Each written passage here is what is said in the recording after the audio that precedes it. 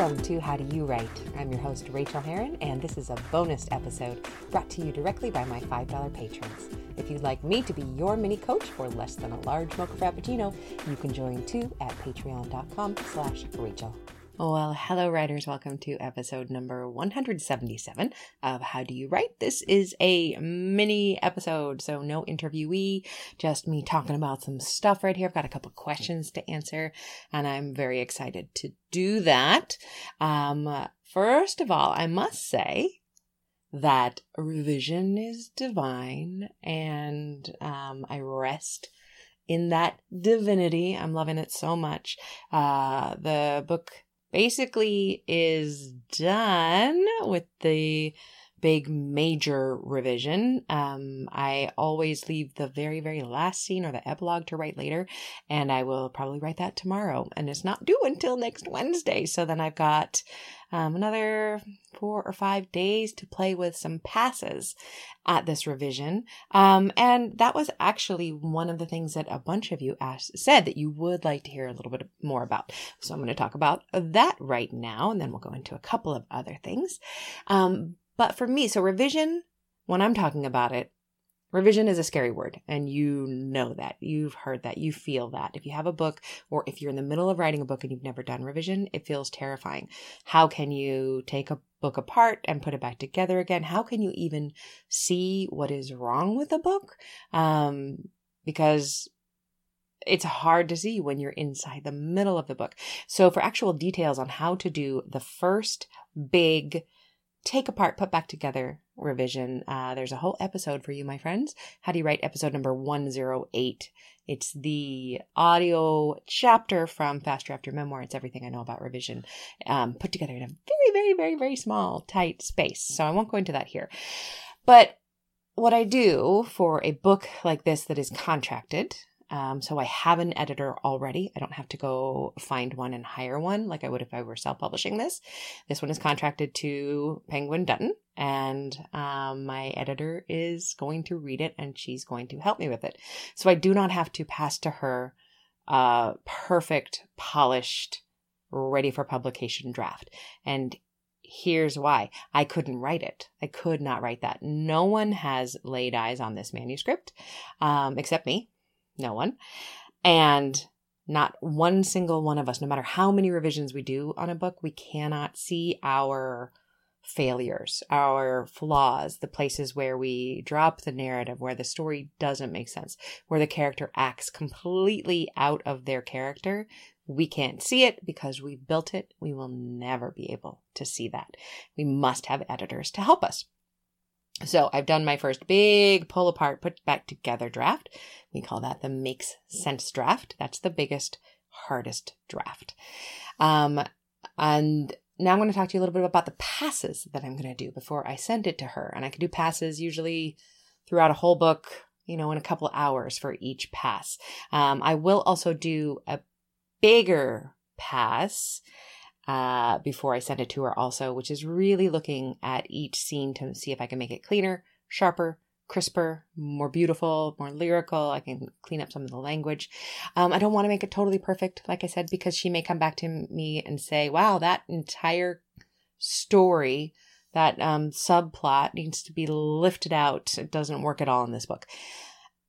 And that would be hard for me to do. If I loved every single scene, I want to leave a little bit of room for my editor to do her job. That's what she loves to do. So it doesn't have to be perfect, but it has to be as good as I can get it at this point. So the little passes that I'm going to do, not that lyrical pass, but the little passes that I'm going to do, they really depend on the book and what the book needs. So I've been keeping track of all my Post-its as I go. You know me and Post-its. I have a page right here in my book. These, if you're watching me on the video, it's probably 14 Post-its that have not been solved with the Make Sense draft. They are things that I need to go back through another full pass and make sure is in there. Like, this is a big one. She needs to doubt herself as a mother because of her own mom. I know that my main character needs to doubt herself as a mother because of the damage her own mom inflicted on her. I know that in my heart, that's where her character motivation is. I also know as a writer, I have not seeded that in enough. I need to go drop a couple of more instances. It might just be 4 to 8 sentences that I add throughout the book, maybe 12 sentences, maybe a couple paragraphs. It doesn't need to be much, but it has to be in there for this book to make sense. So as I'm doing revision, that big makes sense revision, I won't always go back. Actually, I usually never do go back and fix things as I think of them that are in the past in the book. I put a post-it and then I'm going to fix it. So that's a pass, is fixing all of these post-its. And then I keep another little tiny pile of post-its, which are for the fast passes. These are things I don't worry about at all in the first draft. My main character for this book, Jillian, she's very helpful. That is a strength of hers, and it is also her flaw. She believes that she can only be loved if she is helpful, if she's helping. And so, you know, those people, I've been that person. It's super annoying. Those people are awful. So she's going to, every single chapter is going to begin with a helpful text that she has sent someone, helping them. I haven't written any of those texts. Those are all going to be written in about an hour. I'll write a text for each chapter. I'll kind of link it to the chapter somehow. She's sending them to her friends, to her patients, to whatever. I'll figure that out. I have one called Settings Pass. I just hate settings. So I do it in one fell swoop. I'll take an hour and a half to go into each scene and make sure I have at least a couple or 3 sentences describing where they are. I get in as late as I can with that, and I get out as early as I can. I do as little as possible. I'm not a visual person. If I tried to force it, it reads as forced, but we really need to know where they are and what it looks like around them. So I'll do that all together. Here's a more complex post-it, but just because it's got a lot of words on it. It says, add visceral to others.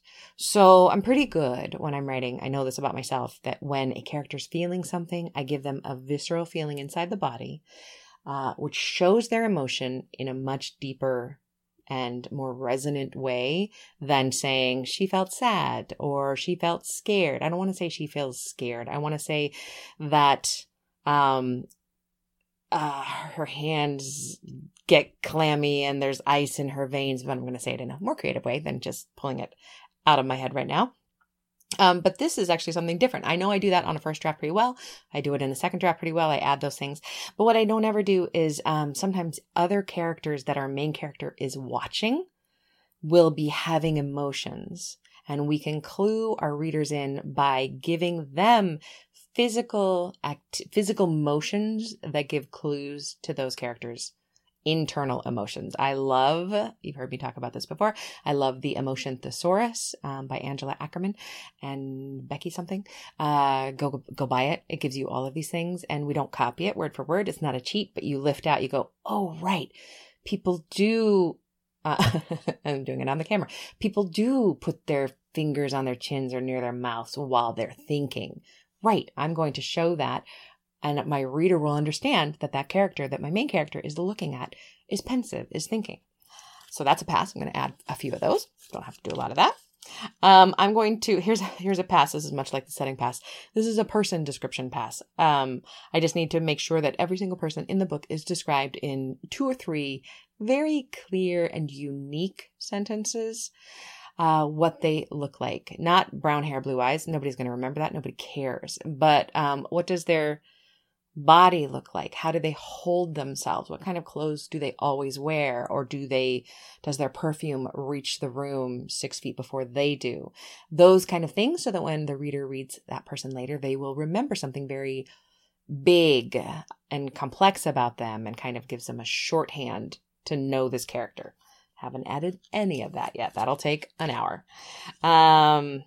This will take 15 minutes. I just need to change the cars they own to nice cars, because the only nice car I know in my head is like Mercedes and Cadillac. I don't have anything else, and these people are rich, so I need to figure that out. Those are a couple of the little passes that I will do next week before I send this to my editor. So what else did I want to tell you about that? Oh, yeah. So Mariah, here's a question. Mariah's awesome. I had tweeted last week about skeletoning scenes. Sometimes when I'm writing a first draft, I will skeleton a scene. Sometimes when I'm when I'm doing the revision, I'll skeleton a scene.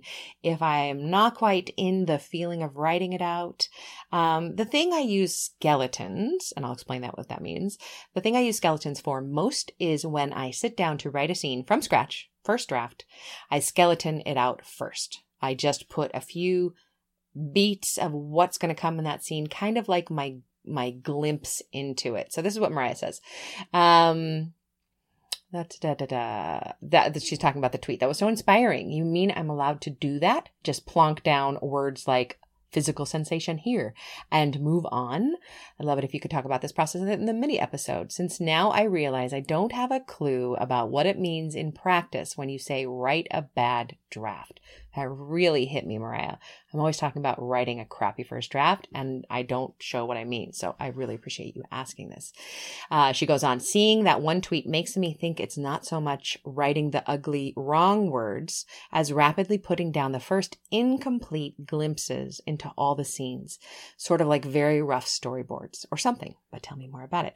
Exactly, Mariah, except I will add that I also write scenes with the wrong, ugly words that are just awkward and fast and repeat the same words 12 different times. Like I have those scenes also. But what I do when I sit down to write a first draft of a scene, I skeleton it out. And what I mean by that, I'm just going to read you one that I shared with my students in the 90 days class. And this is a whole scene right here. It's told with a first person narrator. I took a nap. Maggie comes by. I'm really good with the internet. I just finished baking brownies. What do you want?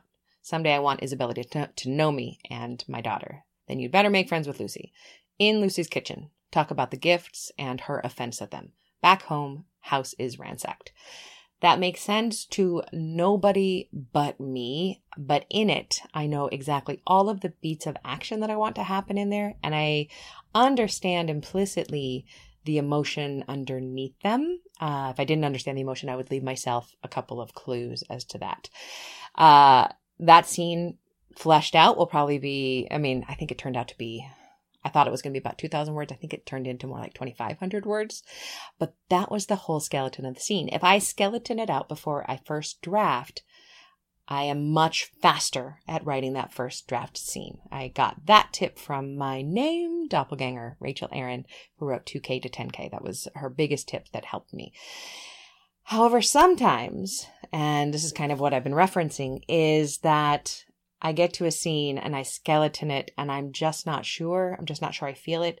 Maybe I'm tired. Maybe I'm fighting a migraine. Maybe I can't quite bear the emotion that is in there. And then I'll make the decision to go on to the next scene, leaving that skeleton in place, knowing that either I'm going to expand it in my first big revision or I'm going to move it or take it out. Oftentimes when I get to the very end of a book, like this particular book, I had not written the very last scene. I had just skeletoned it out because I couldn't bear to not be done with that book. I skeletoned it out and then I wrote the end and then I took the weekend off because that's what I needed to do emotionally. Skeletoning really, I know that's not a verb, but it should be. It really helps take care of me while I'm writing. So those are some of the things that I do in and around my revision process. Yes, write terrible, ugly, crappy first draft words. Also, if you need to cheat to get to the end, it's not cheating. No one is going to accidentally publish your book with a skeleton draft right in the middle that nobody will understand. It's not going to run out and just jump up onto the shelves of Barnes & Noble.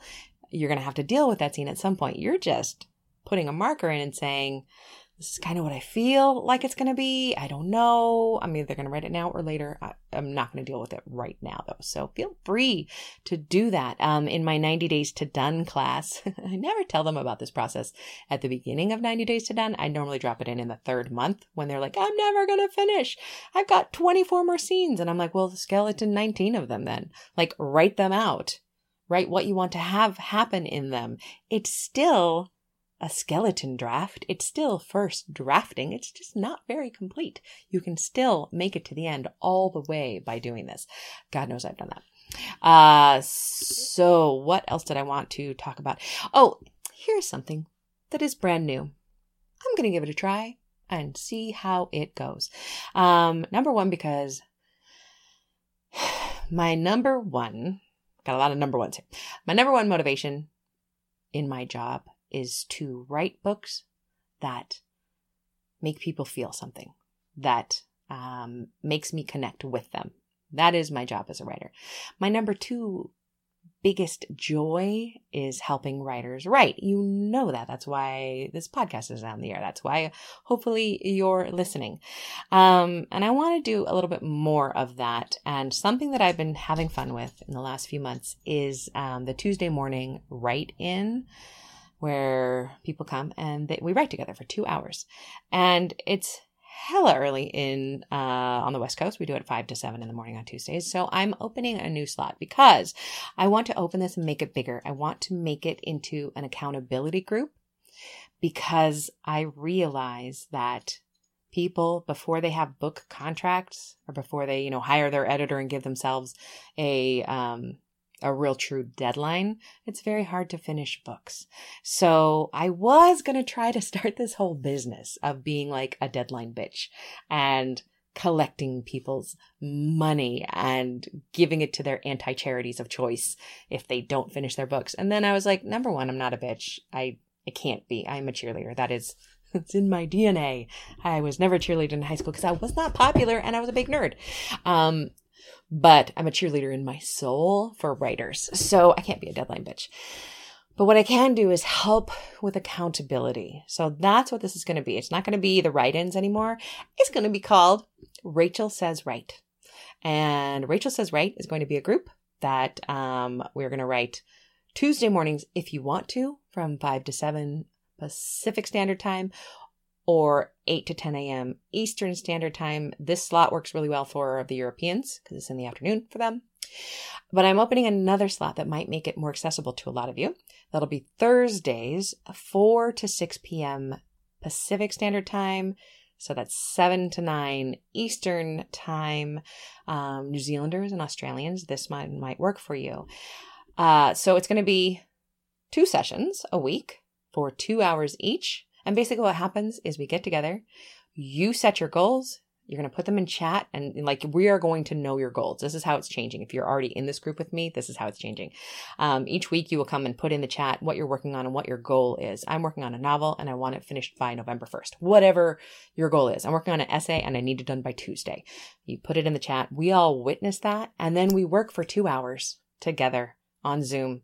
It sounds weird if you've never done it. It is the most heartening, inspiring, lovely thing to do. Sometimes I just sneak over and look at people just to see, because they've all got their writer faces on. I was trying to kill somebody in a manuscript the other morning, and I glanced at myself and my face was like in killing mode. It was crazy, but nobody's looking at you except for me, because sometimes I sneak a peek. Nobody's looking. We're writing together. You're working on your document. You've got your headphones in. You can hear me when I say it's time to take a break, and you can hear me when we're done. If you need any kind of writing prompt, I can help you with that too. But what this is really going to be is Rachel Says Write, accountability. You show up week after week and we work together. So we actually work together. I am also writing with you. So that's going to be 4 hours a week. If you sign up for Rachel Says Write, it's going to be $39 a month.